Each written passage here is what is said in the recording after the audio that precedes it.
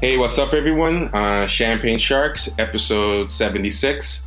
And we have with us a guest today. It's been a while since we've had a guest, and it's totally been my fault because I've been lazy on the coordinating front. And I decided that we should really get back to having guests because left to our own devices, we get kind of repetitive.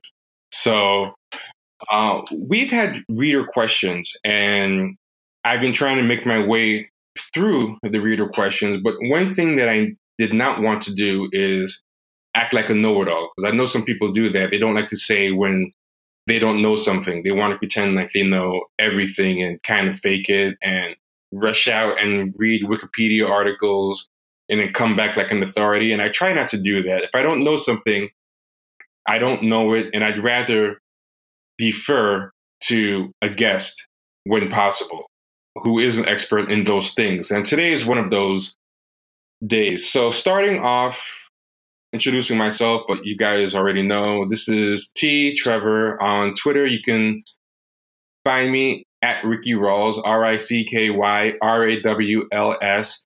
We have with us D Mills. Hey everybody, it's D Mills. You can find me on Twitter at MDMills79. Glad to be in. And we have Mike. Hey everybody, it's Mike. Find me on Twitter at BlackException1. Just a quick house cleaning. Donate to the show at patreon.com/champagne sharks. $5 a month, you get double the episodes. Also, now there is a Discord server. It's a talk and voice chat that patrons can subscribe to. And when you join, you get automatically sent instructions on how to join this Discord server. And it's pretty good so far. It was a perk that a lot of people asked for, so now that's included in the $5 tier. Also, the Twitter is at Champagne Sharks, one word. The Reddit, which we don't run, but fans have created, is champagnesharks.reddit.com, and a lot of people have been enjoying that. Last two things. If you can't donate, the next best thing you can do is share the podcast with friends and strangers, enemies, loved ones, hated ones, whatever. Just share it. That always helps. And leave a 5-star review on iTunes. And something that a lot of people have said, and I think a lot of people didn't realize this, but some people have said, oh, yeah, it's too bad I don't have iTunes, I don't have an Apple product, or I would leave a review on Apple or iTunes for you guys. What people don't know is you can actually create an Apple ID without having any Apple products or anything. You can just create it. I'll put that link in the show notes. So you can just create an Apple ID, go over to the Champagne Sharks Apple page, and leave the review. So don't worry about that. You don't have to have an Apple product. I didn't realize that not everyone knew that. So that's something that I'm going to let people know. And I think that's all the house cleaning. Did I forget anything, guys? No, I think you got it. Okay, yeah. Oh, also, champagnesharks@gmail.com if you want to get questions answered similar to how a person is getting their question answered today, like basically like 6 months after they asked it, but it'll get gotten to. So today's guest is a lot of you guys already know her because she's pretty popular in these circles. Wendi Muse. Please tell the people who you are for those who don't know and what your expertise is. Sure. So for those of you who are looking for me on Twitter to stalk or harass, my Twitter handle is at Muse Wendi, and that's Wendi with an I, not a Y. So just to give a little background, I'm a PhD candidate in history at NYU, and my research has to do with multiracial leftist networks that were going on during the Cold War between Brazil, Portugal, and Portuguese-speaking Africa. So I'm looking around, 1950s to 1990s, actually. But I've lived and worked in Brazil. I go to Brazil pretty much every year and have been since around 2003, 2004. And a lot of my work in the past, prior to starting my PhD, had to do with sort of, the involvement of Black women in particular in Brazil and social movements, and some of their presence in the media as well. And I've also worked on some things that have to do with post-abolition. So, at the end of slavery, what Black people were doing in Brazil. So I've kind of touched on a lot of different subjects in Brazil. But yeah, that's what I'm up to. Now, pardon me if you said this and I missed it, but you didn't mention your ethnic background in that description, did you? Like as far as your country of origin? Correct. Yeah, I didn't mention that. So I guess I should Okay. mention that to be clear for people. I am a Black person, and I was born in Tennessee. Actually, I'm originally from Memphis and moved to New York to go to college when I was 18. So the first time I went to Brazil was around that time. First time I went was when I was 19, I believe, 19 or 20.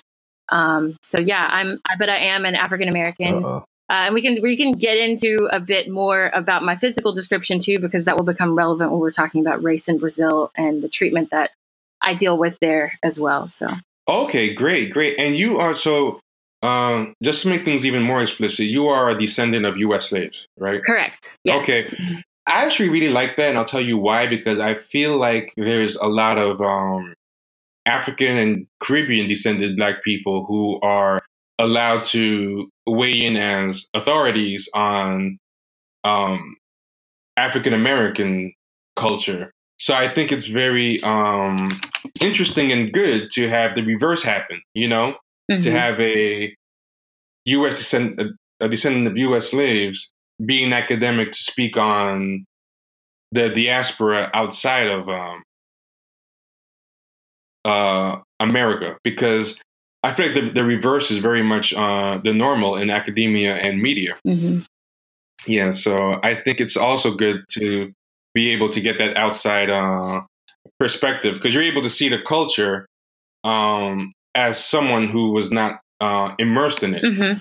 and able to properly contrast with American racial dynamics. Right. Yeah. And I think too, one of the things that I'm often critical of actually when it comes to US based academics, Black or otherwise, talking about race in Brazil, and anyway, the general history in Brazil, I think sometimes people try really hard to superimpose US racial issues or US contemporary issues onto what's going on in Brazil without recognizing, for example, Brazil's already pre-existing histories of certain things going on. So I'm oftentimes I'm having to kind of beat that drum like, hey guys, even though they're of African descent there, even though they're descendants of slaves in Brazil, the economic and social situations, despite looking very similar, are sometimes very, very different. And in some cases, which again, we can get to later, like policing is even further exacerbated in the Brazilian case. So it's important to be mindful of those differences and also to be mindful of my place as someone who is American and who's going into the environment with a certain level of privilege, right? And again, we can get to that because I'm often mistaken as a Brazilian person when I'm there. So my life in Brazil sometimes ends up very much mimicking what other people who look like me are going through in the same place. And that is true, because I've seen your physical picture. I actually thought you were Brazilian, so I actually didn't know that. So I can see how that would happen. So I'm just going to read the email question that I got, and then you can start by answering that question, and then we can just spitball into other questions from there. And also, anything that you think is of interest for people to know, you don't have to wait for us to ask it. If you listen to the show, we're not very good at staying away from digressions regardless. And I think people have grown to actually like it. So yeah, just wherever, I almost said wherever the muse takes you. And, oh, that was bad. That's so bad. Yeah. And it's funny. I wasn't doing it on purpose, but I'm glad I caught it. Like people would have thought I was making a horrible pun, but whatever the substitute word is we should use, takes you, just go with it. All right. That would have been horrible. That would have been horrible if that came out my mouth. Okay. So here's the email. When listening to your episode 16, it hit me that I'd be really interested to hear your takes on 1, Brazilian white supremacy versus American white supremacy. Even if your conclusion is, quote unquote, they're the same, That's actually an important point to make because it's common to hear white Brazilians say America is more racist, and it's more common to hear Black or mixed race Brazilians say America is far less racist. As an aside, when I went to Europe, I noticed that too. A lot of white Europeans kept telling me how racism is an American thing and they've evolved past it or never had it, while the Black Europeans in the same city will always be like, I don't know what those motherfuckers are talking about. This is racist as shit. Anyway, number two, apartheid boy apartheid boycotts in the 60s to 80s from racist countries like the US and the UK. Basically, I've never been able to figure out if these boycotts happened mainly because of racial justice advocates showing international solidarity, or if they were mainly because of elites trying to make their own countries look less racist. We definitely want you to talk about number one. If you feel qualified or willing to talk about number two, you're open to Sure. talk about that as well. I will talk about number two as well, because there is some overlap actually within my own research on Brazilian leftist movements and the anti-apartheid struggle in South Africa. So I can definitely address that. I'll start on the Brazilian side just by saying two things that whenever I talk about race and history in Brazil to US-based audiences, one of the things that I often start with are two very popular sayings in Brazil. One of them is much older, one of them is newer. So one saying that you'll hear, or that you don't hear so much, but it's from the period of slavery in Brazil, which lasted very long, until 1888. It was the last country in the Western Hemisphere to end slavery. So that's something important to keep in mind. But one thing that you hear is a saying that goes like this. A Black woman is for work, a mixed woman is for sex, and a white woman is for marriage. So that's the first phrase. The second phrase you hear rather often these days is, if you don't know if you're Black, ask the police. So I think that those two phrases, even though they seem rather hyperbolic, I think they do a very good job of sort of quickly capturing what the racial situation is in Brazil and how racial hierarchies and economic hierarchies on top of that work out in the process. So the question that your reader or your listener asked was primarily about white supremacy. But I think even before we get into the question of white supremacy, it's important to understand the origins of that white supremacy. And so, as I mentioned, slavery was going on in Brazil for a very, very long time.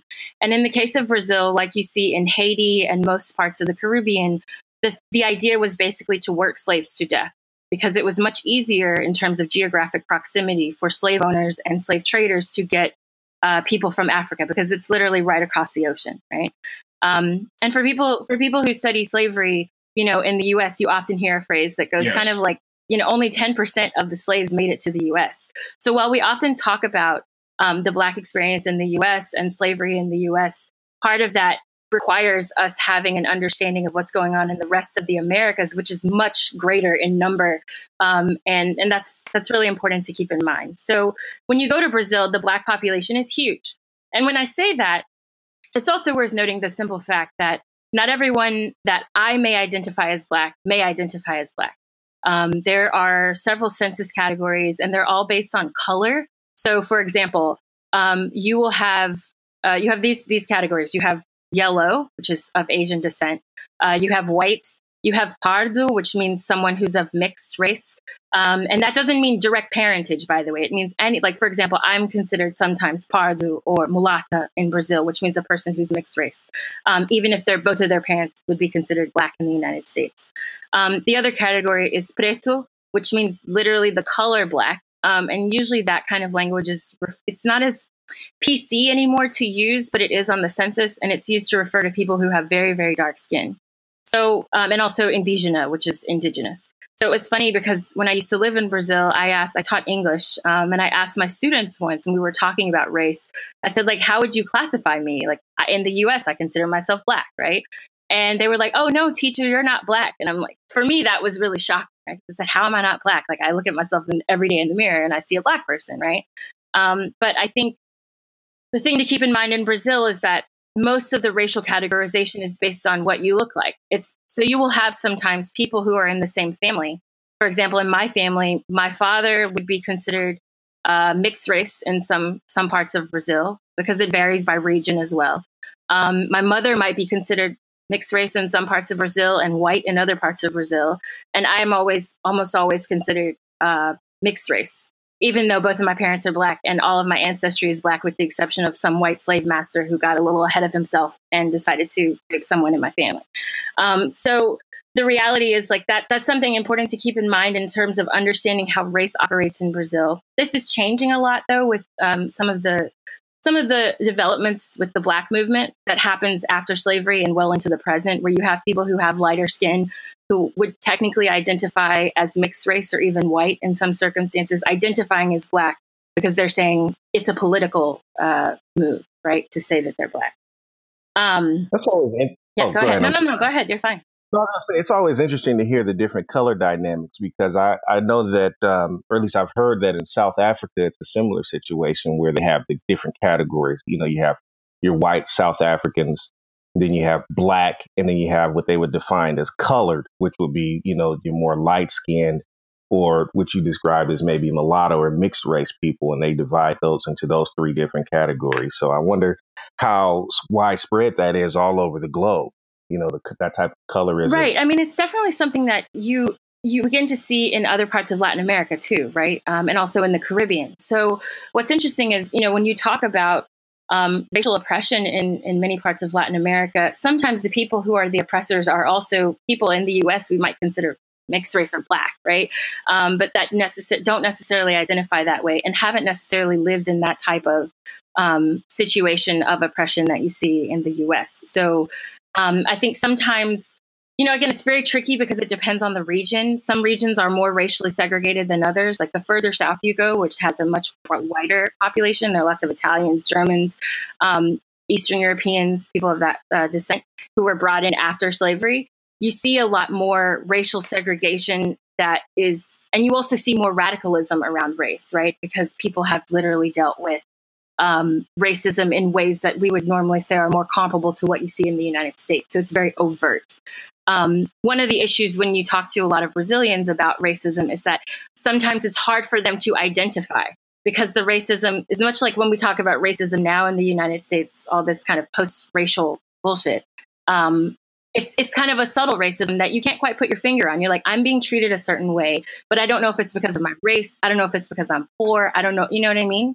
So I think sometimes in certain regions, especially in the South, you begin to see a lot more radicalism around race and race-based organizing right after slavery. But then in response, and this is where I can really get into the white supremacy aspect of things, you start to see actual racial violence, which is something that people often don't know about or talk about as it relates to Brazil. So there are several Brazilian researchers who've dug up cases from the past where people were lynched, people were beaten, people were kidnapped, all sorts of houses burned down, the whole thing. And this was happening in Brazil. That's supposedly a racial paradise, right? Racial democracy. And I can talk about the origins of that kind of idea too, because it's definitely political and one that they constructed in large part to frame themselves as different from the rest of the world and different from the United States over periods of time. One of the things I wanted to follow up with, which I think your answer kind of partially went into, is a lot of people don't understand the different colonization styles of different world powers. And a lot of countries had very distinct. Well, two things I think really play a role is each country's particular colonization style, especially in particulars to how they dealt with intermixing sexually, and also the type of crop. Because, like, for example, the Dominican Republic had cattle. The slavery was mostly cattle slavery. And has a more egalitarian feel than, say, cotton-based slavery or sugar-based slavery. Like, you know, the slaves are riding on the horses alongside the masters. It's people have different theories about, you know, both how the intermixing policies of the colonizers as well as the demands of the particular crop, the logistics of it, kind of create social dynamics that play through to this day. Like, for example, my family's of Haitian descent, and the French, part of their colonization style was to have buffer classes. They highly encouraged interbreeding, and then they like to have buffer classes. And their idea was that these buffer classes were kind of racial middle management, and that they can give them certain rights. The sons of the slave owners could, own property or have access to certain European style education, whereas in America, it's a one drop rule, and fuck you. You have a drop, you're going right into slavery, and you can be sold just like anyone else, just on that 50% or 25% or even 1/8 African blood. So, what light can you shed on the Portuguese colonization and slavery styles, and how it affects even Brazil to this day? Also, what the slaves were doing there, what their type of slavery was. Right. Sure. So, just to answer your second question first, it depends on the region. So in some regions, like in the Northeast, which is where most of the slaves from Africa were dropped off, like that was a hub, and then they were sort of trafficked around the rest of the country and the rest of Latin America and the US. They were mainly doing sugar in that region. But then if you go further south, they have crops like coffee. They also had cattle in the Southwest. So it really just depends on what region you're talking about. There's also instances of a lot of urban slavery in certain parts of Brazil. So this is what kind of lends itself to this idea, supposedly, that equality was, an actual prospect for slaves in Brazil. I'm laughing because it's absurd, right? But I think there's this belief because you had some slaves who were what they called sort of day workers. They were rented out during the day. And they had to sell in markets. Some were prostitutes, some were engaged in other forms of casual labor, but then they had to they had to bring all of their profits back to their master. Now, the thing is that you do see some instances in Brazil, and a lot of researchers have, again, used this as an example of how Brazilian slavery was somehow better or more humane, which again is absurd. But you do see instances of some slaves who are able to use this kind of day labor to then buy their freedom. Now, this idea of sort of paid for manumission comes out primarily because of Portuguese styles of enslavement and colonization. Because Portugal and Spain were formerly kind of colonized by North Africans, right? So they're North Africans known as Moors ran shit in Portugal and Spain for 700 years. So a lot of the kind of styles of slaving you see practiced by the Portuguese and also by the Spaniards have traces of this. One of them being that slaves can buy their freedom.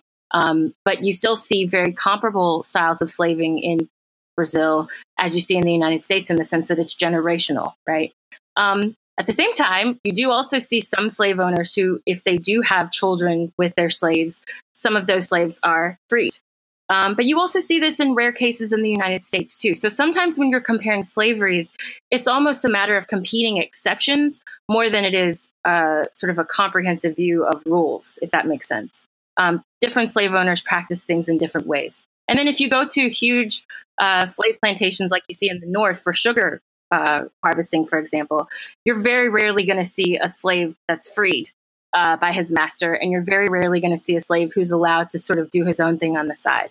The one last thing I want to say, too, is that in the Brazilian and often Caribbean slaving system, there was no sense of sort of there wasn't necessarily the same type of relationship you see with slaves in the U.S. to their master and the master's family as you see in the U.S. So oftentimes slaves were left really to their own devices after work. They had to grow their own food. They had to sew their own clothes. I mean, slaves in the U.S. sewed their own clothes too. But my point here is that there was not sort of a centralized source for slaves, because the idea, as I said, was to work slaves. They didn't really care about the general well-being of slaves. They didn't really care how long they survived, because the ease at which they could get new slaves. Yeah, that's an important point too, because Haiti is very, very African. The culture is very African, and it's interesting because a lot of times I'll hear an African person from West Africa. When I was growing up, I used to always think that they were Haitian, and then I would talk to them because I'd hear them speaking, and from far away, I'm thinking they're speaking Haitian Creole. Then I would get close. I'm like, wait, the words are all wrong. And I remember as a kid, I would ask the person, you know, something in Creole, or like saying like, "Are you Haitian?" And they'd be like, "Oh no, I'm from Ghana, from this." But the accent was so similar. I used to always wonder about that. But also just the culture. When I would see videos of African people doing things, I would be shocked at how similar it was to rituals and things I've seen Haitian people do. And I found out later what you said, that they were constantly importing fresh slaves. So it wasn't like in the US where you have a breeding industry. Like it was, slave breeding was a whole industry in the US because it was actually cheaper to breed them than to constantly import them. And later on that became illegal anyway. But there was not this idea of, in a lot of these uh, colonies in the Caribbean and different parts of the Americas, there wasn't this idea of we can just keep breeding them. It was easier to just keep bringing them in. The average life of a slave, I almost said shelf life, which is dehumanizing, but it's how you they kind of thought lapse of it. into that. Yeah, exactly. It's how they thought of it. Like, I'm not endorsing the idea, but that's really what they were. They were products. Mm-hmm. They were tools. The average shelf life of a African slave in Haiti was 6 years. That's right. That's how long you would live. So at any given time, most of your slaves were one generation out of Africa.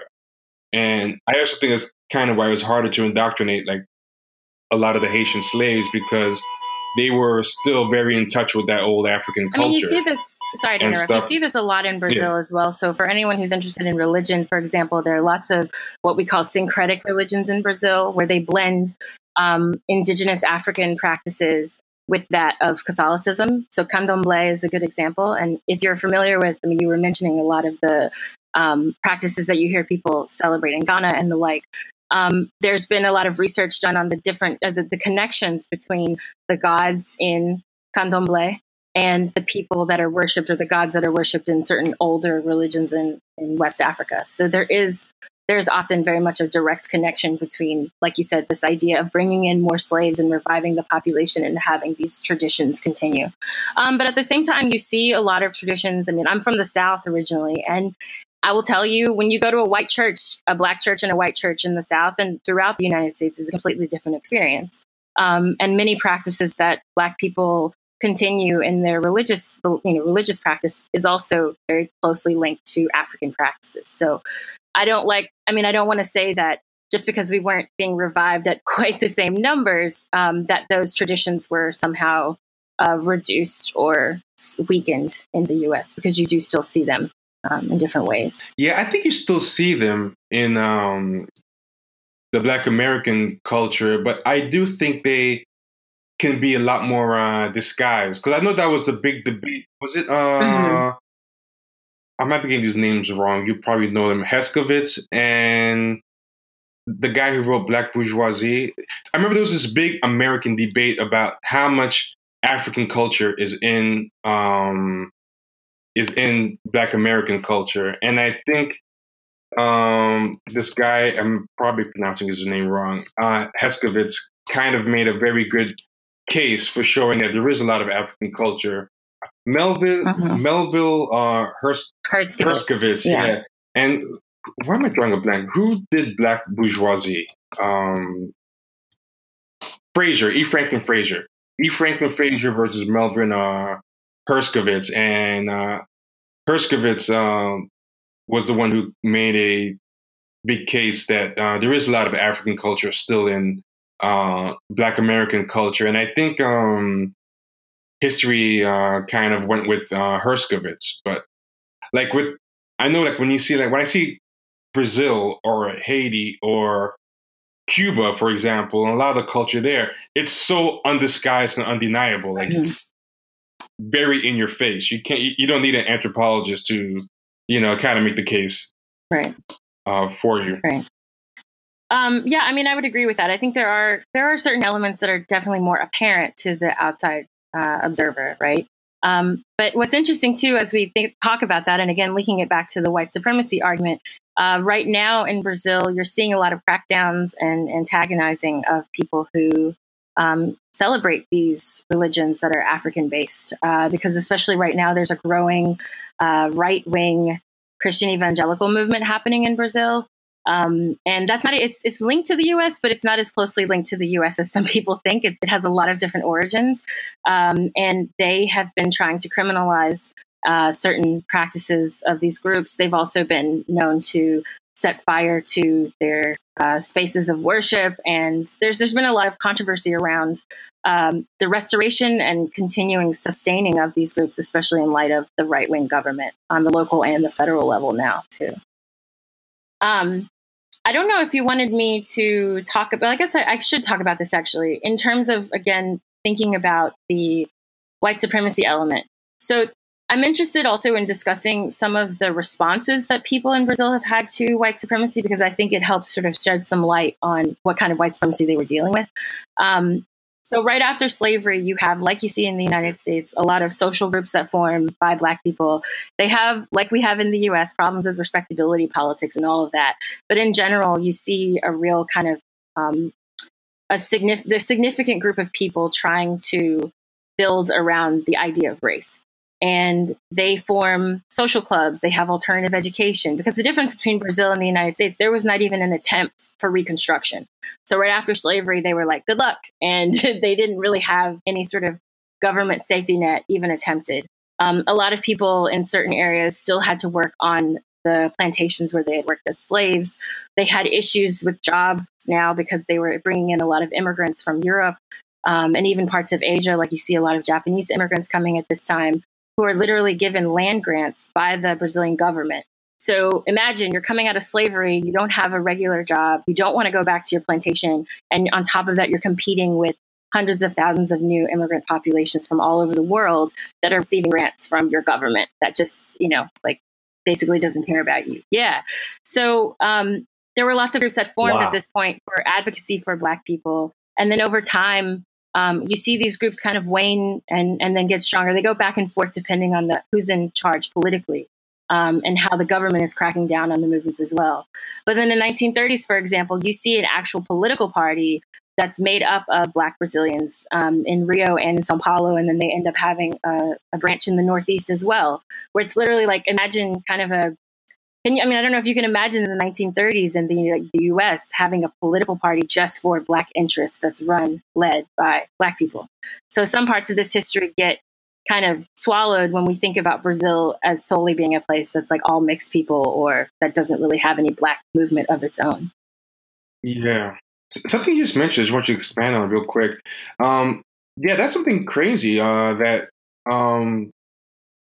they had a policy, an actual importation of white people policy, specifically geared toward whitening the population. Like they had an actual government policy to import white people for the express purpose of de-Africanizing the population, which I think is crazy. I know that was like in the 40s, right? The Brazilian government had a decree.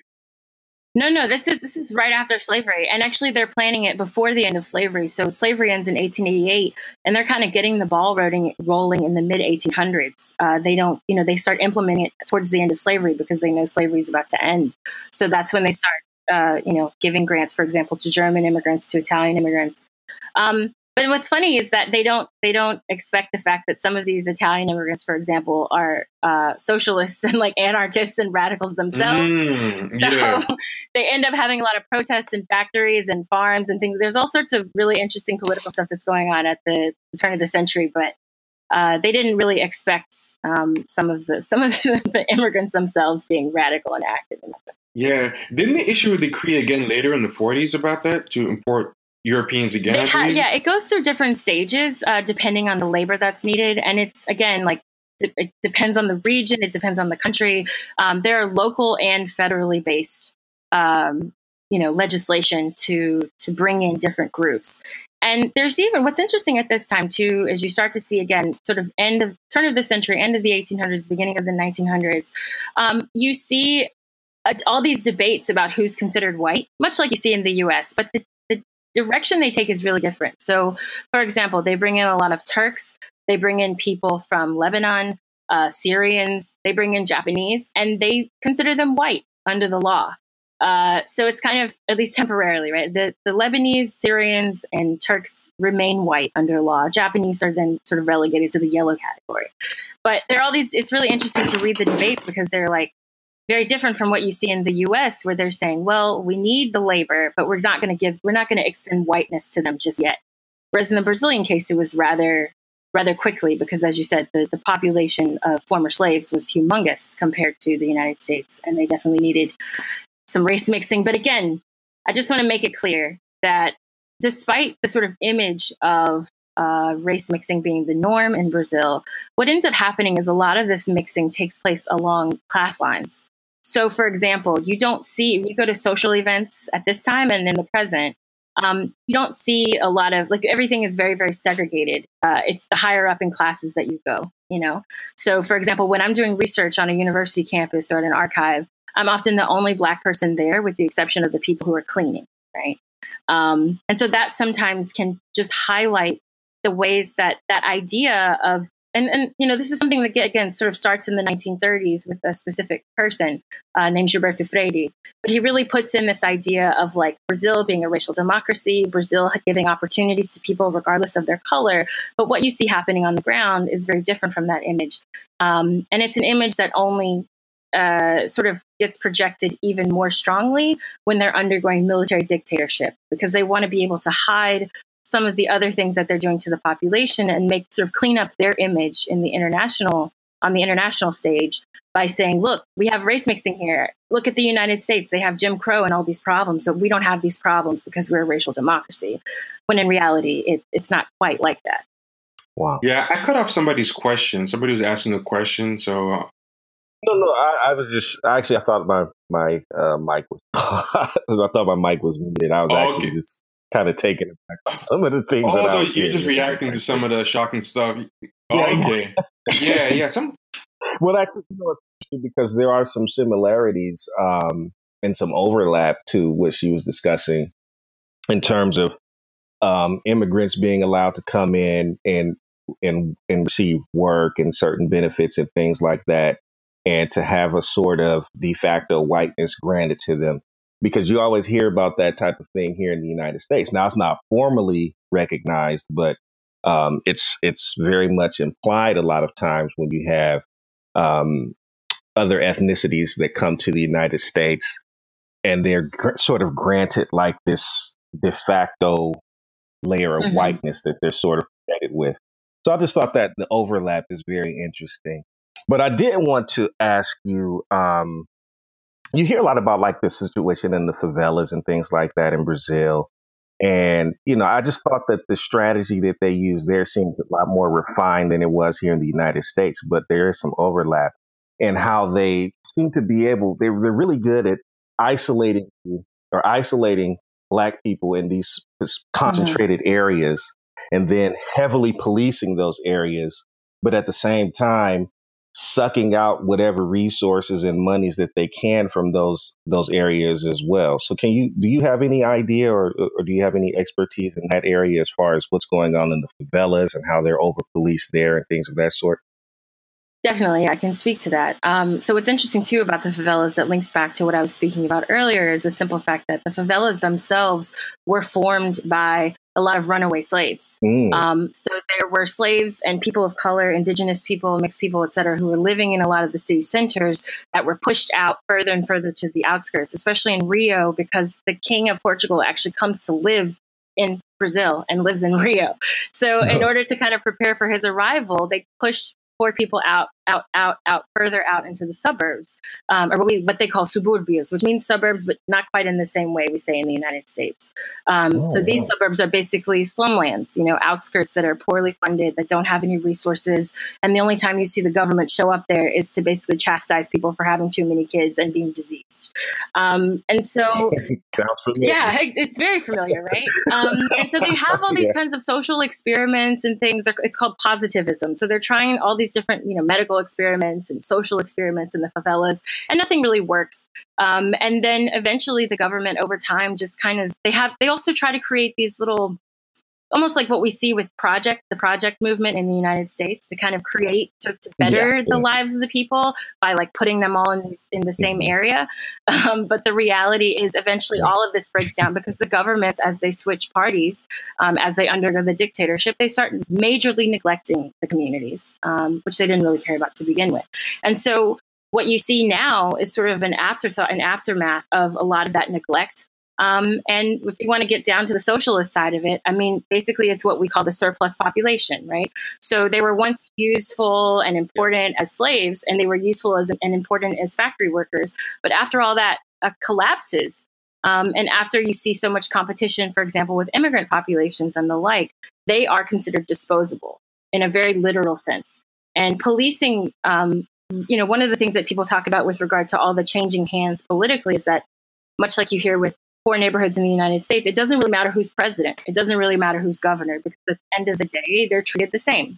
Absolutely. So, for example, recently, just last week, on March 14th, there was a woman by the name of Marielle Franco, who was a Rio City Councilwoman, who was queer, socialist, a single mother, kind of like the textbook case of someone that you would expect to fail, right? It's within this kind of society that's racist, sexist, classist, fill in the blank. And one of the things she often rallied against was the fact that, like, people, even who were of the liberal parties, were doing a lot of damage in the favelas. They were putting militarized police operations in the favelas. They were putting the actual military in the favelas. This is something that you saw intensify during the World Cup and during the Olympic Games.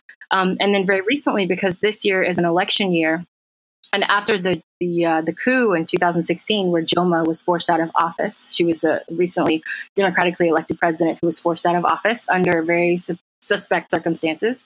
And so after that, you started to see the increase of a lot of austerity programs to basically make people more poor. You started to see an increase of gun flows into favelas, drug flows into favelas. And so then the police and the government said, oh, look, now we have to police these gangs, right? We have to control these groups. The violence is too extreme, which again is arguable, right? It's an election year, so they're trying to make it look like they have order and law and all of this. But they use that kind of they use the same language you hear Republicans use here for law and order. Right? Wow.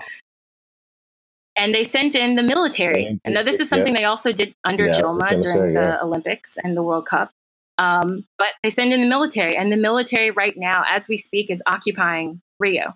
So people like Marielle and her party and many other Black human rights activists were saying, look, we are not going to take living under this occupation. This is insane. Like, you're treating us like we are the enemy when we're also citizens and we also have rights. And she was actually murdered. Like I said, she was assassinated. The bullets that were used were found to have been federal police issue, which means that whoever killed her most likely has an affiliation, or him or themselves are police officers. Wow. So you see a lot of this. There's a lot of assassinations, lots of political control, lots of deprivation.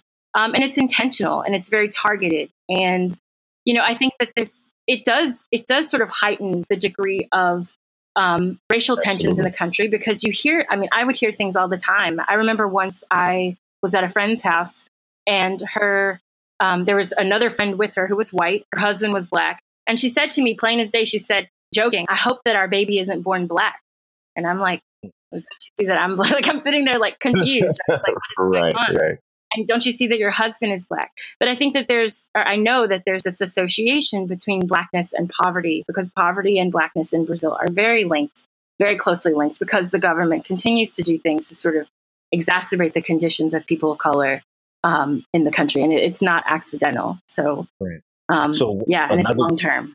Right. So another scenario where they created the problem in the first place, they isolate these people, deprive them of resources and basic needs, and then turn around and blame them and say, oh, we need to stop this, and send in the police and the military when themselves are the ones who created the problem. So, That's right. And you don't even, when you go to favelas, for example, they do literally everything themselves, guys. So they build their own homes. They're the ones who do the water management, the waste management, the electricity. If you look at some of the electricity poles, I don't know, the energy poles, I'm not sure what the word is in English, I've forgotten now, power cables, I guess. You see that they've literally done, everything is DIY, right? And a lot of these people, as you were mentioning earlier, and I think it's a really important point for us to talk about, is the fact that these are the people who are maids. These are the people who are bricklayers. These are the people who are construction workers. These are the people who are working at the front desk and at the McDonald's and at, in everyday life. You see people from favelas who are making the city and the country run. And yet they are deprived and neglected. And the people whose houses they clean and whose lives they serve and keep running are the ones who antagonize them rather directly. You hear there's a lot of prejudice towards poor people and poor people of color, in particular in Brazil, that is still very active. And so one of the responses by the Black movement in Brazil has been to push for affirmative action in schools and at the university level, at least, and then the betterment of public schools in Brazil. Because what's interesting is that college is actually free in Brazil at public schools. And the public schools are elite in Brazil. So they're like, the Harvard, Yale, and Princeton of Brazil are public schools. They're federally owned and state run, and they are free. The only problem is that all the rich people, and predominantly white, send their kids to private schools for high school so they can afford to get tutors. They do better on the tests, right? And then they get into college. Right. They get into free college. Whereas poor people half the time don't even finish high school because they have to work at an early age. Like this woman I mentioned, Maria de Franco, she started working at 11, and this is a common case. And so you have this very obvious and blatant racism, systemic racism, personal everyday racism. And so people have been trying to respond to that through legislative measures. So the affirmative action in Brazil, just to wrap this up, is both class and race-based, which I think is important to kind of hone in on. Right? Yeah. So that's where the two intersect, where class and race sort of intersect in perpetuity down there. I was curious, just on a personal level, do they have the same type of thing down there where they'll use an example of a dark-skinned person that made it out of a situation of poverty and sort of hold them up? Yes. Great question. Okay. Yes, they do. And, I always say, like, if you're rich, you're more likely to be white. And if you're poor, you're almost certainly Black. And so the people who do make it out are often, like we see in the US, they're athletes, right? A few celebrities, but there's like not a Black middle class in Brazil. It's very, very, very small. Mm-hmm. But you have people like, like Pelé, for example, the soccer player. And he himself has been very on the fence about identifying as Black. He does all these sorts of things to kind of help the poor, but he never wants to talk about his race. And so he has a very strange relationship with the Black movement. There's a lot of people like that here. Yeah, exactly.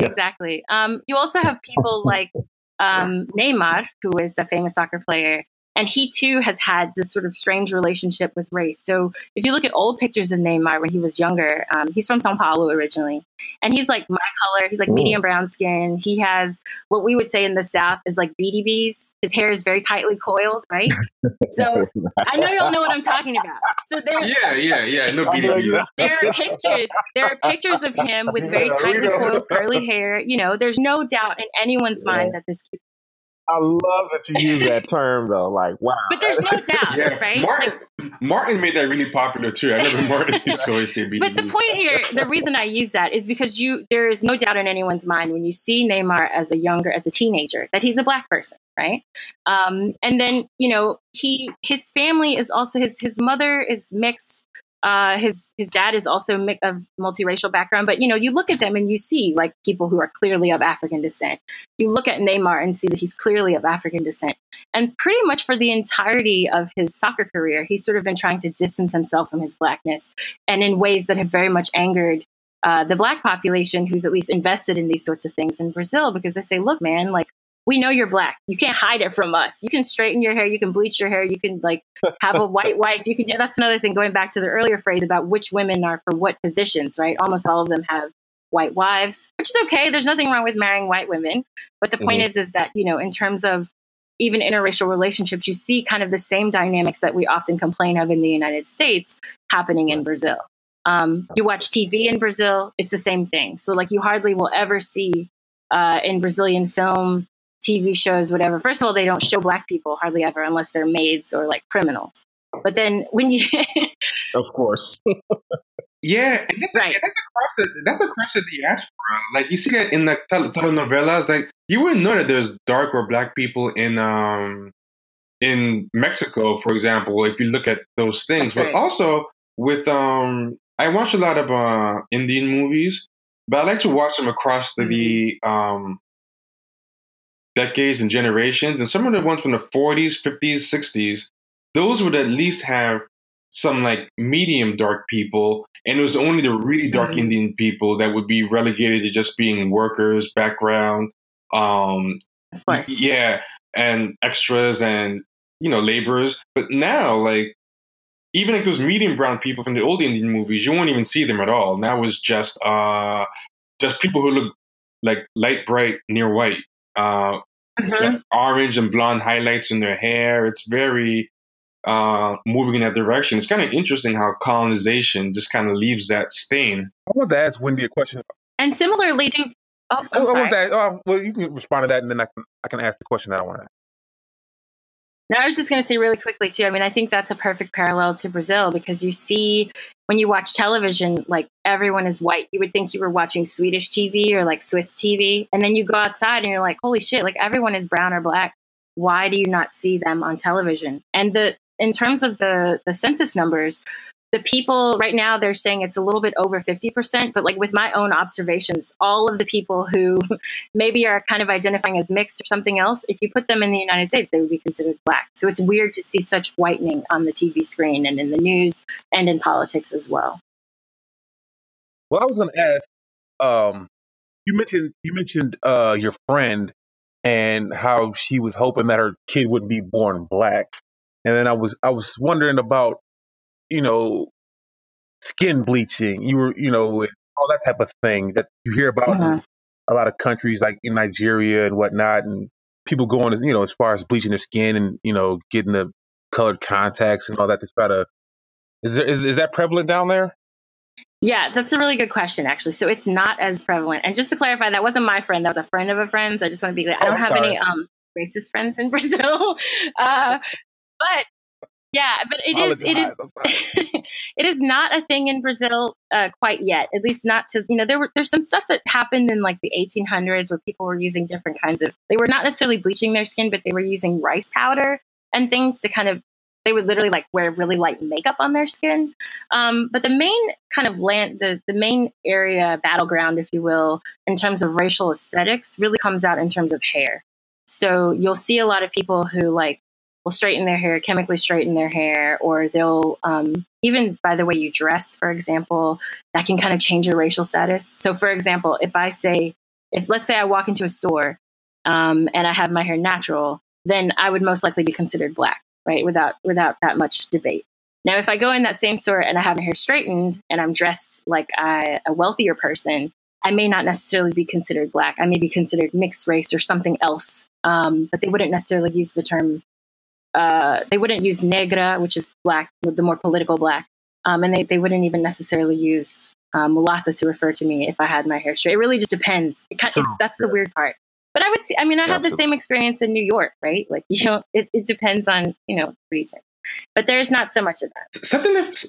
Something that fascinates me about white people and the lies that they tell themselves, and it's just weird how international it is. That phrase, "Black women are for work," and "mixed women are for sex," and "white women are for marriage," and it's like if black women were just for work, then why are there so many mixed women in every single culture? Right. Like they can't even keep their dicks out of black women on the slave ships. Like they just get right to it, and it's just interesting because I think to a degree, it's almost like a lie they're telling themselves. I don't know why they pretend that black women aren't very attractive or alluring to them. It's such an interesting fiction that I think a lot of black women, particularly dark skinned black women, actually end up internalizing and believing to a degree. But I mean, I've said this in the past. Like, I've noticed, especially now, like in Europe, right now that uh, interracial relationships are like way more in vogue for white men and uh, black women. A lot of times, what the white men are choosing are really dark, very African, very chocolate looking women. And actually, I don't like saying chocolate. I shouldn't say that. Although that's a very Brazilian thing for you to say. Just is that a bad thing? I have this whole theory about well, a lot of my theories are kind of crackpot, but people seem to enjoy them, so I'll share it. I feel like nobody ever calls white people vanilla. Mm-hmm. Nobody says that. Nobody has a food analogy for like white people, but they always have food analogies for like black and brown people, like caramel, whatever. And I think it's something that white people create, and black people have internalized and repeated from them. But I think they view us as food, as something consumable. Oh, so this is the reason I said this is a super Brazilian thing to say is because in Portuguese, the slang for having sex is to eat. So the word comer, which means to eat, people will say like, eu vou comer essa gatinha lá. It means like I'm gonna fuck that girl over there. I don't know if I can say the F word. Trust me, we said so much on the show. Like eu vou comer essa gatinha aí, which means like I'm gonna. Gatinha is like a hot girl. It means cat, little cat, literally, but it means like a hot girl. Gatinha. Yeah, gatinha. So they say comer, which doesn't refer to oral sex. It can, but it literally just means to have sex. So it's ironic that, or not ironic, it's probably fitting, I should say. And they also have a lot of nicknames. Like you see, again, I'm seeing this as a Southerner, right? They have a lot of nicknames for different tones of skin. So like how we have red bone and stuff in the South, you'll hear different phrases like that to kind of refer to people as like nicknames based on their color. But going back to your comment on, like race mixing in terms of now sort of being in vogue, one of the things in Brazil is that like one thing that I encountered that I wasn't quite used to in the United States is that, for example, white men would hit on me in Brazil, which wouldn't happen in the United States so much, right? So in the US, I would get hit on by black men, and Latino men who are like clearly, like quote unquote stereotypically Latino, right? Not because you can be black and white and be Latino too. But I would get hit on in Spanish and stuff. So I'm like, okay, people would assume that I was Dominican or whatever else. But then in Brazil, I would get hit on by white men, but it was like always sexualized in ways that like white men in the US, in my personal experience, would not do.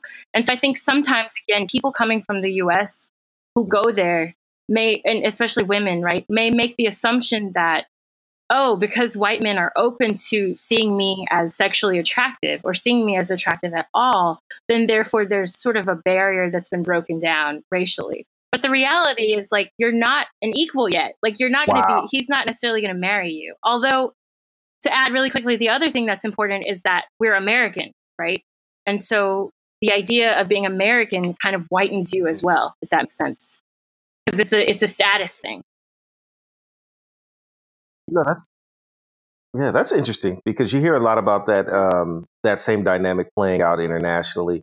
Where I remember a discussion that was being had about a black woman that had traveled to Italy, and she was making the comment about how open-minded everyone is out there as far as interracial dating goes and things like that. And someone was like, "Well, they throw bananas at black soccer players in Italy. Let's not act like this is some type of a racial panacea." You know what I mean? They understand racial dynamics. Yeah. Well, she was lying to herself anyway, because I think she even admitted that a lot of them, she'd have to get over that initial thought that the guys thought that she was a prostitute. Yeah. So a lot of them, they lie to themselves about that sort of post-racial. And the men do too. It's not just the sister. The men do too. Men. There's this whole documentary. Well, if you want to call it a documentary, on YouTube about black men in Brazil. And I saw that American black, going down to Brazil and just imagining this place where they're just free, nobody judges them. The women are just full of cooperation, unlike quote unquote American black women. And so, you have a lot of men that delude themselves as well. So it's not just women. One thing that fascinates me is that I feel like, because I feel like there's this kind of denial about the attractiveness or allure that women of color have on men worldwide, but particularly like the darker and more African you look, the more, I think, quote unquote, flavor you're considered to have. So I think a lot of times, whether it's black men or white men, European men, when they have the fantasy of, Brazil being hot or sexy, they don't think of a Giselle. Like, Giselle has no hips or butt, and she's pretty, but she could just be a generic American pretty. Like, like, I think she's a big hit in Applebee's country, really. I think maybe, like, yeah, I think maybe that population of white men, would want to go to Brazil and see her. But I think what most people, whether white, black, Hispanic, Asian, when they fantasize about like a hot Brazilian, it doesn't look like Giselle. But I find it's interesting that she's their most celebrated model. well-known, yes, celebrated sexual attractiveness export, so to say. That. And she's white. She's white. Yeah, she's white. Yeah, she has. Yeah, she's not very curvy. She's not, like when she's guys literally white. Yeah, exactly. When guys talk about like a hot Brazilian, they're not thinking about Giselle. And I just want to say one thing, because I hate leaving a point half explained, because Mike was asking why I don't like saying chocolate. And it's like, I think there's this affectation that happens in academia and media where they always keep saying black bodies. And I think it gets kind of tired because they use it in situations where just black people would work. But unlike some people, I don't think it's a totally useless term. And I think sometimes it is useful. And I think sexually, like black bodies, I've talked in the past about how I think it's ingrained in white people to feel a kind of entitlement to black bodies, but also to consume it. Like, we're like kind of a full sensual experience to them, like all five senses. Like, white women are more to look at in the legend. Like, they're more like a visual thing, but non-white people are something that you consume. Like, the word sensual, the literal classical meaning of sensual means engaging all five senses. Like, people just think sensual is just another word for like sexual, but what sensual like literally means is you're engaging all my senses. So like, so beautiful is just I'm looking at you, you're visual. But people of color, I think, are more in the white imagination like sensual, like we're for tasting, we're for touching, we're for our smell. Like, we in the white imagination we're evoking all five smells. So to like a white guy, say like a slave owner or a colonizer, his woman is like a beauty. She's a trophy. You put her on a case, but she's not really for touching, tasting, whatever. She's not very enjoyable to, She's something that she's like the good towels you bring out for company, but you don't really use them, they're just for show. But the worker woman, the poor white woman, the African, the Asian, the Indian, whatever, they're sensual. Like, they're there for me, like, to taste. They evoke everything. Like, when I think of them, a smell comes to mind, a taste comes to mind, a texture comes to mind. And I think that's why they refer to us with these food names all the time. And I think because we're internalized, because they're basically our cultural parents. We get a lot of stuff from them. We start referring to each other like that. And I kind of try not to do that anymore. Like, but I've never thought about it. Yeah. So I've never looked at it from that perspective before. That's very interesting, and I'm gonna never not be able. Because they never talk about themselves like food, and likewise because they're our cultural parents, we never think to do it either. Like, I never see like a white person and say, "Wow, man, like he says, look like some sweet Swiss cheese," You remind me of vanilla ice cream, I don't know, man. I don't know. Like, like my brother, he calls the white girls Wonder Bread. He's like, oh, that's a cute little Wonder Bread right there. Cute little slice of Wonder Bread. But wait, people say Wonder Bread like sexually? I feel like people say that as almost. No, he I think it's a cute little slice of Wonder Bread right there, or look at that little pretty snowflakes. Look at that pretty snowflake. Kind of a visual, like I think Snow Bunny is snowflakes, but yeah, flavor wise. But I'm sorry. I just want to.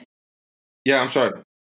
I just want to add in a history note here, though, again. One of the things that is interesting about this whole conversation is the fact that, like, a lot of the imagery that people have of Brazilians, and in particular Brazilian women, comes from the time period, like I said, where they were trying to establish themselves as like the racial paradise, as opposed to the United States, right? So when you think about Carnival, when you think about, women in the Carnival outfits and all of that, a lot of this stuff was popularized even further during the military dictatorship, when they were using it as a way to attract tourists, right?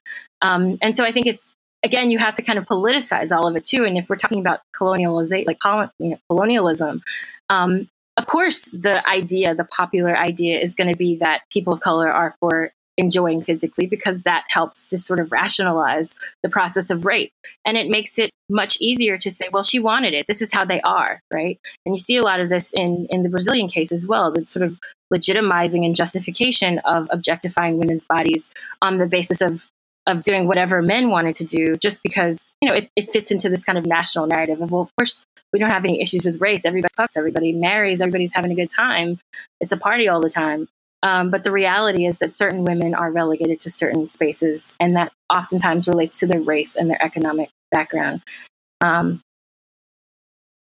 look at a lot of the words that people use for women of color versus white women. Like, I think women of color are more likely to be called hot. And that's still like a tactile thing. Like, hot is not just a look, but you touch somebody and they burn you. Like, whereas like, a white woman is like fair, or like, beautiful, or whatever, or spicy. Like, they always call you like spicy. Like, you taste it, makes your tongue tingle.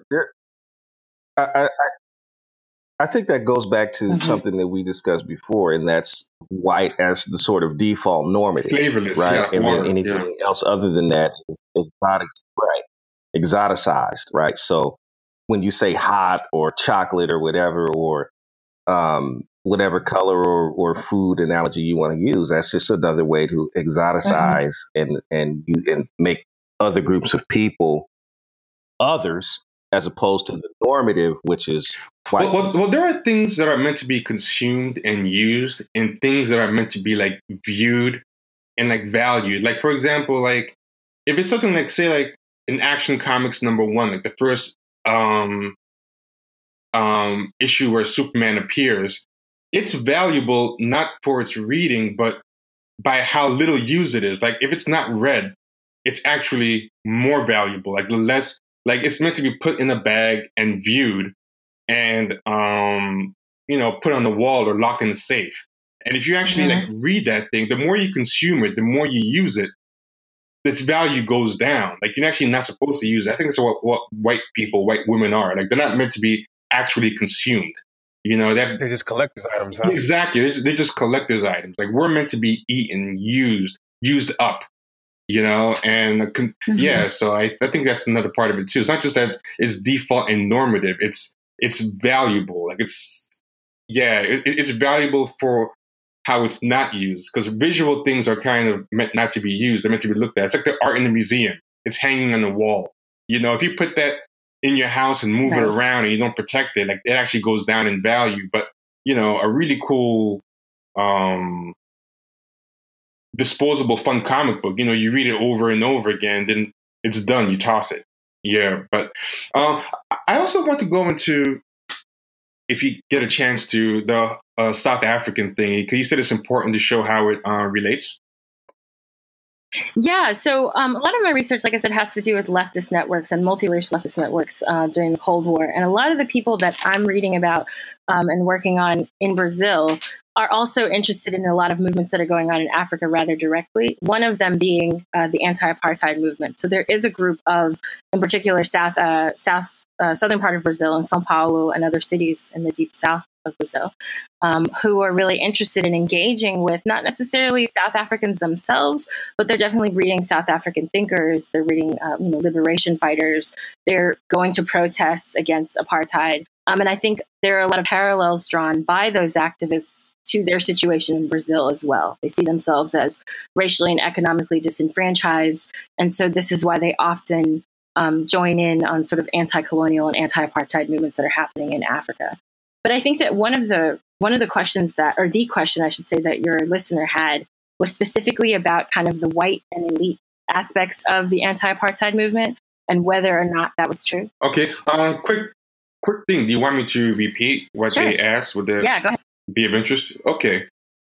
Okay. So what they said is apartheid boycotts in the 60s to 80s from racist countries like the US and the UK. Basically, I've never been able to figure out if these boycotts happen mainly because of racial justice advocates showing international solidarity, or if they were mainly because of elites trying to make their own countries look less racist. So to answer that question, yes and no. It is very much a multiracial movement from the start. Primarily actually to do with the communists that are operating in Southern Africa that are helping fight colonialism. And so there are a lot of people who are coming from Europe or who are technically like descendants of colonizers themselves living within Africa. You see this a lot in the Portuguese case in Angola, for example. But a lot of the left-leaning leaders themselves may be white, but they're the ones who are getting information out about the colony beyond the colony, because there are all these bans on press freedoms and movement sometimes as well. So they're using their left-leaning socialist networks to publicize information about what's actually happening within Angola, within Mozambique, within South Africa, etc. So what you see in the specific case of South Africa and the UK movement is in the UK, this anti-apartheid movement is actually started by South African expats. So people who are immigrants who move from South Africa to England in exile or who settle there even in some cases. They also come from other parts of Southern Africa and stay in the UK. And they're interacting, like I said, this is again where communists become really important. They're interacting with people like Claudia Jones. So for those of you who may not know who she is, she's a Caribbean-born Black communist who lived in the United States, but who was deported and then lived in the UK. And she continued to do a lot of her anti-racist and left-leaning organizing and advocacy there. So within a lot of these groups, that's where you see the start of the anti-apartheid movement in the UK. At the same time, obviously, there's always some business going on at the larger kind of state level where they're using these struggles abroad to sort of frame themselves as the better country or the more equitable space. So again, much like what I just mentioned with regard to Brazil framing itself as a racial democracy, the UK is also kind of using pre-existing Dutch racism against native South Africans to make themselves look like the more, the less racist of the two of them, when they also were engaged in plenty of projects in South Africa that helped further along segregation and apartheid. And the other thing really quickly just about that is that the fact that all of these movements, as I said, that are happening abroad are being, I guess you would say they're being furthered by actions that are happening on the ground in South Africa. So you have things like the Soweto uprisings in 1976.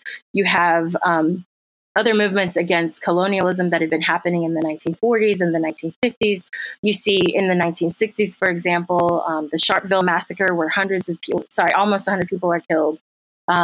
So connections with people like Steve Biko, who actually there's a black center in the northern part of Brazil named after Steve Biko. So there are all these connections that are happening that are made between people of color in South Africa, and particularly Black people from South Africa, and people abroad. Some of them are white, some of them are not. But I think it's important to recognize that the origins are not necessarily built around white elites who are trying to make their countries look better. I wouldn't characterize it in that way at all. Okay, now we're at 1 hour and 15 minutes, and this is usually where I try to end the show. And being that you answered his second question, I would normally say, hey, I'm done. Do the co-hosts have any final questions they want to get in?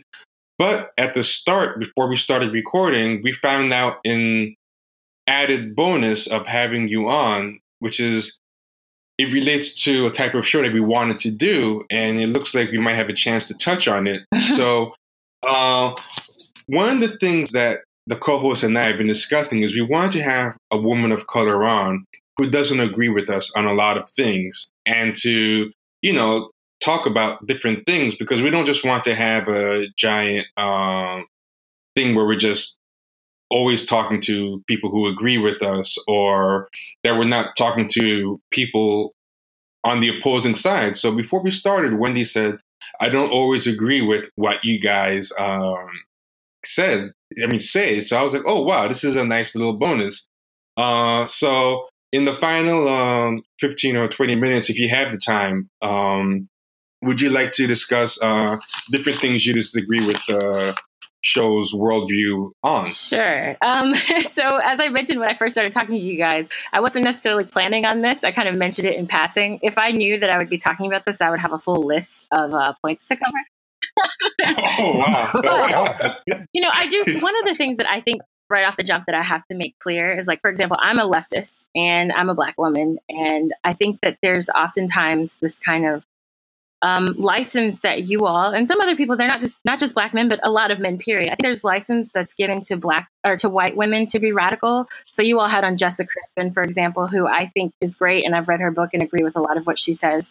But I think also some of the things she said on air, I don't know if you all would have the same reaction if a Black woman said it, or even if you would necessarily highlight a Black woman saying it. So I think what ends up happening, unfortunately, due to the political process in the United States, is that a lot of the political ideology of Black women gets sort of pushed under the Democrat umbrella, right? And sort of this establishment narrative. And I think that sometimes Black women's radicalism is often dismissed until it's said by a white woman. So that is a bit of a problem that I noticed. And I kind of, when you all had her on, I was like, I can't imagine them having on a Black woman to say these very same things. So I don't know, that's sort of an aside, but it's definitely something that I thought about. I also think that when you all had on, and of course I'm going to forget it, I've forgotten his name right now, but you had on the guy who wrote The Man Not, Tommy something. Yeah, Tommy Curry. Yeah. Yeah, Tommy Curry, whose work, I think, at least insofar as making an intervention and sort of thinking about gender beyond just being a female thing, but also understanding the way men are shaped by our narratives and understandings of gender. I think that work is really important. But I think sometimes his readings of statistics and the way he frames his reading of statistics can be, I don't know, problematic is the word that I'm reluctant to use because I don't think it really tells us that much. But it is, I think, in a way that characterizes Black women in a manner that we're really conditioned to and that is convenient to fall back on, but is not necessarily accurate. And I don't think necessarily captures a lot of the ways that Black women continue to be marginalized, not only in the US, but beyond, thinking of it more globally, right? So again, if I had more specifics, I'd be happy to send you a list. Yeah. I think one of the unfair things about us putting you in the spot like this is because I get where you're coming from. Because even to do the show, I like to make notes and have things ready because I don't trust myself to just contemporaneously come up with the concrete examples on the spot. So I do understand. But if you wanted to make a detailed list and come back on, we would totally be open to it. I don't know. I don't want to hear anymore. You know? You have real time silencing. No, I don't feel that bad. What's that? I don't feel that bad because I wasn't involved with the Jessica Crispin episode or the Dr. Curry. I like Dr. Curry though. I like Dr. Curry. So her critique is really with Dr. Curry as opposed to us. Or you. Well, I'll take ownership. I'll take ownership of it because it is my pushback. And I want to stop there. I don't want to hear what she has to say. Yeah. Well, that also is a problem. I'm just joking. No, but I think it's that was a joke. I know. I'm not trying to sound a critique of. Yeah, I mean, I think too that for me personally, like what I've always found most important is seeing Black male and female women and men struggles as part of a sort of continuum, right? And it's not necessarily a degree or competition between the two of us, but having an understanding of the way we deal with and confront the world it's like a shared fight, but it's different, right? The way we experience the world is always going to be different. And I think it's important to recognize those differences without necessarily making it a competition between the two. I know that there are Black women who are guilty of this too, and I don't agree with them either, right? I don't think that any sort of liberation for Black people is going to be won by competing between ourselves, but it's going to be won by unifying and having an understanding of what our shared community goals are and the ways to make sure that we each are held accountable if we are engaging in practices like what we had mentioned earlier with Black men who go to Brazil for wives and the whole sort of economic issues with that. We have to think about the ways that we are continuing to hurt people within our own communities and by alienating one another and to avoid that. Yeah.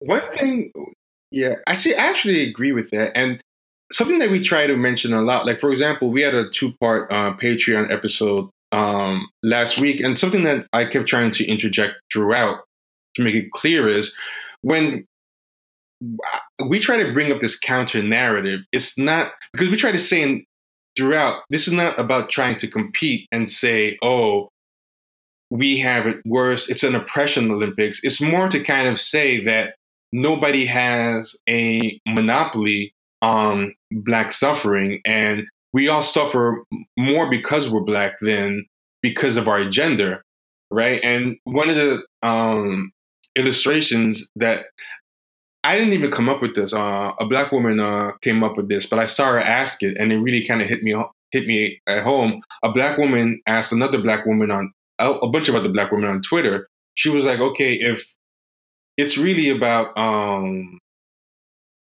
being a Black woman over everything else, then why would you rather be to escape oppression? Would you rather be a Black man or a white woman?" And nobody would ever answer her. Because even just trying to claim that they would rather be a Black man than a white woman would then it would just sound ridiculous on its face. And that's kind of what we're trying to say. Like we actually agree with you on that. That it's not about an oppression Olympics. It's just I think one of the reasons why we end up kind of sounding like this is because it's so normalized to because I see a lot of white liberals feel very comfortable doing it too because of who they kind of anoint as spokespeople for Black people. They feel very comfortable lecturing me, a Black man, about all my Black male privilege. I'm like, you're fucking white. Who are you? Like, how dare you come to me and then lecture me on behalf of Black women about how much better I have it than them and how I'm kind of lording my privilege over them. And it's like, you're fucking white. Like, you should be listening to both of us, you know? And what I try to do is I try to not,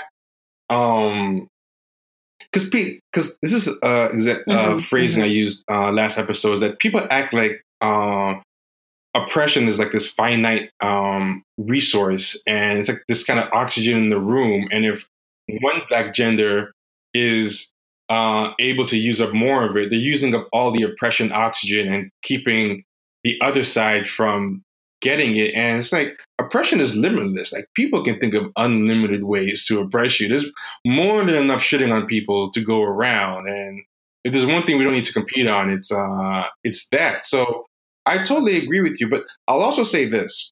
I would be totally fine. Not only would I be fine with a lot of Black women being especially radical and talking to them and giving them license to say what Jessica Crispin did. If you want to come on and go above and beyond what Jessica Crispin did, you are totally free to. And on top of that, if you have some Black women to recommend to us who will be like bomb throwers, please send them because one of our problems is we kind of have trouble finding Black women like that. And I know it's not because they don't exist. I'm sure they do. It's because the ones who get the mic the most, the ones who get the platform the most are kind of like the Zerlina Maxwell's Trust Black Women types, you know, the kind who are just kind of shills for the Democratic Party. And I like to look for more radical Black women, but it's like I feel like it's a circular thing. Like they don't get a lot of platforming and a lot of the mic a lot of times, either in academia or in the punditry. And then because of that, because they're not visible, it's harder to find them and give them a platform. And I would definitely, so whether it's you or you have people to recommend, you know, yeah, please do. Absolutely.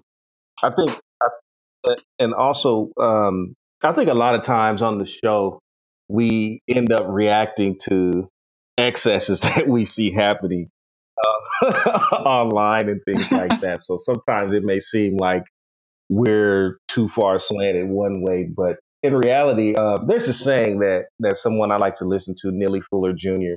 He always says, "Always learning." Right? When someone asks him how's he doing, he says, "I'm still learning," or "I'm always learning." And that's something for me personally. I'm new to this entire world of left wing activism and understanding how racial dynamic works in America and abroad and dealing with these things. So I'm still, for myself personally, I'm still processing a lot of this stuff. And, so I come to it from a certain perspective, but I always love to hear people that have a point of view that can add to what the information that I'm trying to learn, because I like T said at the beginning of the show, I don't want to come on here and act like a know-it-all. I'm the least academic person in the world. But, I do like when we have people such as yourself come onto the show because I love to hear your perspective and listen to the time that you've listened to what you've come up with from the time that you've spent studying these issues. And so anyone who has that and so I do have, so long as they are, in this headed in the same direction that we are, which means I don't have any interest in talking to, say, some alt right guy or something like. I don't have any interest in talking. Thank God. Yeah, Thank I God. don't have any interest in talking to those kinds of people. But definitely, and one of the things that we will always try to do is remain open to criticism. One of the reasons why us three get along so well is we're very introspective guys, and we don't think that we know it all. And so, we would definitely, absolutely love to have you or anyone else that come on and have these kinds of discussions. Well, I definitely know some radical Black women historians and other academics who I've had on my show, but who could also definitely, I'm sure, be a great contribution to your show as well, to talk about not only Black radicalism in the present that's, engaged in by Black women, but also in our past and how that can kind of shape where we're going. So I'll send you guys a list. along with the list of things that you disagree. Yeah. Don't send the list. I would like to have you call us out on air. So you don't have to send the list for just if you want to schedule a time to come back. You can even bring another Black woman, and we can have a whole struggle. Like you have a whole struggle. Tap her into the ring. Oh my God! A struggle session. Yeah, we have a whole struggle session. Like I'm open to it because I kind of want to have that dialectic because I feel like Black discourse doesn't have that anymore, where people can disagree, but they can work it out in real time. And in the '60s and earlier, there used to be these journals where people would have like back and forths and work things out and still get along at the end of the day. Like I was actually surprised to find out that Adolph Reed and Michael Eric Dyson were like on a panel together just last year, and Adolph Reed has famously torn Michael Eric Dyson a new one apart. Yeah, was that? I said he tore him a new one on a regular basis. Yeah, and that used to happen like a lot. There was this article by what's his name, Robin D.G. Kelly, and it's called Black Like Mao, and he just talks about all these kind of spirited debates like Black people would have in the public discourse, and it was with the idea that we're going to have this kind of dialectical where we're going to argue it out in public and then hopefully synthesize new thoughts out of it. And now, like, Black discourse isn't like that. Now it's just a bunch of people that white liberals love who get the mic. It's what Adolph Reed predicted in What Are the Drums Saying, Booker, where it's just a giant circle jerk where they only talk to other Black people who agree with them and then recommend it. Like, no, if you like what I did, then you should also read this other person who thinks just like me. That's the other Black person you should listen to. And also hire them to work on a DC comic. And it's just this weird careerism and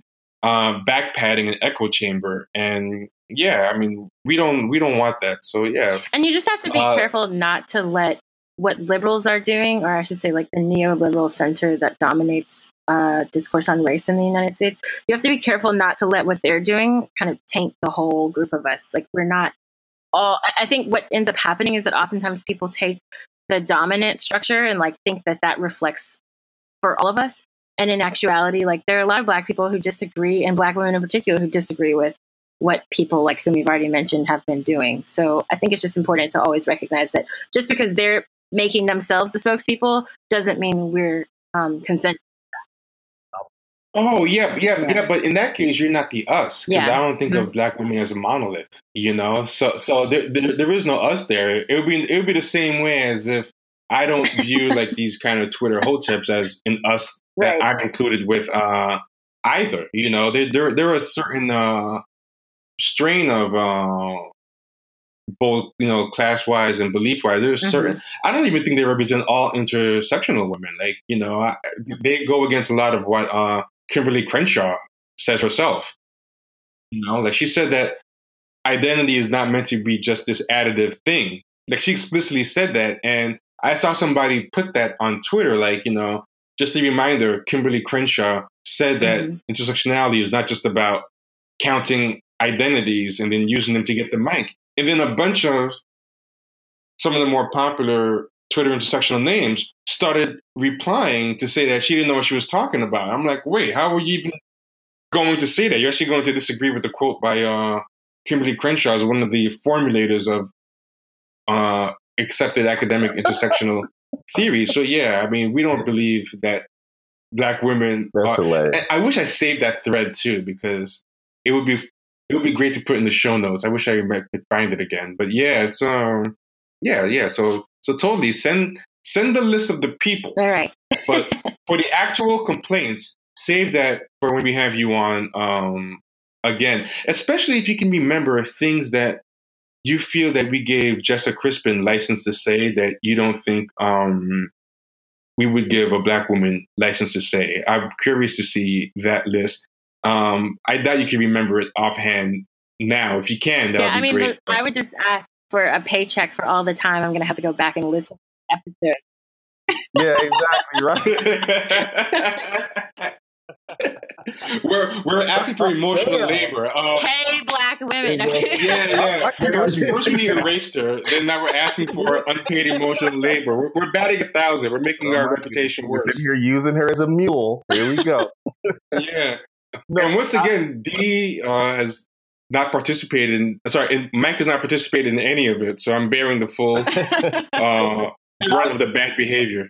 But I gotta go back and listen to that. I gotta go back and listen to that show now because I didn't realize. And it just so happens that those are. I mean, I'm part of the whole process though, so I take my lumps with everybody else. So I can't get out of it. And, I want to say one final thing, and this is something that I legitimately don't know the answer to. Right? This is a show that I had in mind that I created with. I would like a show that kind of explains, kind of like. I feel like most race writing has like two functions. It is there to explain to white people how Black people view them, and explain to white people how Black people view themselves. And I thought it'd be interesting to have a show where it's about race, but it's more about explaining to non-white people how white people view them, and explaining to non-white people how white people view themselves. And like an example would be that whole thing about how we're meant to be like consumed centrally in stuff. Like that's a perfect example of the kind of insight. But what's interesting is the show's attracted a lot of white people, right? And one of the things that's interesting to me about the whole, like, there's this theory that it's called the observer effect, and the observer effect is the idea that the observer, by changing something, by observing something, affects the results that's being observed. So it's like by putting something on the scale, the weight of the observer's thumb is affecting the scale. Like there's different examples of the observer effect, but basically the observer affects the results of the study. And I feel like the white gaze is like that. Whereas if you have white people listening or watching something, just by nature of them being there, it automatically becomes interpreted through the white gaze, whether it's affected that way, whether it's intended that way or not. So then it becomes this funny thing. It's one thing if you intend a conversation about Black men and Black women to be for a Black audience, for Black people to kind of work things out. But once the white audience is there, the very nature of it, is changed. Like, am I now talking about Black women and throwing them under the bus for the entertainment of white people to say the things that they feel they can't say about maybe Black women they don't like? And it kind of makes, it makes a funny thing. Because then what's the choice? Is the choice to just not talk about that for that reason? But in that case, then I become exactly what I didn't want to create it for. I'm just laughing because I always have this conversation and just had it last week on my podcast. So yes, it is a real thing. And I think that it's important for us to recognize when we're engaging in it and try to not do that. Yeah. But then if you try to not do it, then you're kind of letting that observer effect happen. You're letting the presence of the white gaze actually change the results of the experiment, which I don't know what the answer to that is. Yeah, I don't know either. I don't know what I was. Well, I guess I was just going to say that, as far as like, who's observing, I feel like if we're just, I don't really think about who's observing so much. I'm just talking to, two brothers, and a sister now. And I feel like if we're talking to each other honestly, however people observe it outside of that, I don't really care, That's exactly how I feel about it. Every week that we do this show, I feel like we're just three guys trying to learn and understand the world that we live in, and whoever happens to listen. Now, I do want it to be directed toward more Black people in general, but sometimes you can't always get what you want, man, and you just have to kind of put it out there and hope that you're having the effect that you want. And I won't lie, it's kind of been a pleasant surprise because we kind of don't really pull punches on, what we say about white supremacy. And it's kind of given me a little bit of a renewed faith that people can be okay with that, because I was a little bit surprised myself. I wanted to ask Wendi so many questions that we didn't get a chance to go into. She kind of touched on some things, but if you come back, I would really love to pick your brain just on like color caste systems in particular, how they affect Black women internationally or in Brazil and things like that. Did I say that right? Color caste or caste or whatever? Yeah, that's right. Caste. Caste. Right. I want to know because, we talked about colorism a little bit and things like that, and how in some ways it's tied in with like sexuality, class, etc. I'm interested in how that really affects women over there. And we didn't get a chance to really touch on it too much, in a microscope. So next time we have you on, I would love to pick your brain about some of that. Okay, great. No problem. And one last thing, you don't have to do all that emotional labor, So don't be scared off by that. Just But she also has a podcast too, and that we can check out some of the episodes of her podcast. That's a great thing to go out on because we've already went like way over what we planned. So actually, Wendi, if you just want to end by telling the people where to find you, any links you want to share, anything you're working on that you want the people to know, and we'll end it there. So like I said, they can always find me on my personal account at Muse Wendi with an I, not a Y. But the project that I have is called the Left Pocket Project, and that's at Left POC on Twitter and pretty much any other social media. It's a podcast and sort of an educational project as a whole on leftists of color who were involved in left-leaning movements or who led them or both. And so, that's what I do. You can find me at Left POC as well and learn more about people of color who were leading the charge for equality since the beginning of time. All right, great. So, all right, thanks everyone for coming in today and having this talk. I think it was pretty good, and we will definitely do it again soon.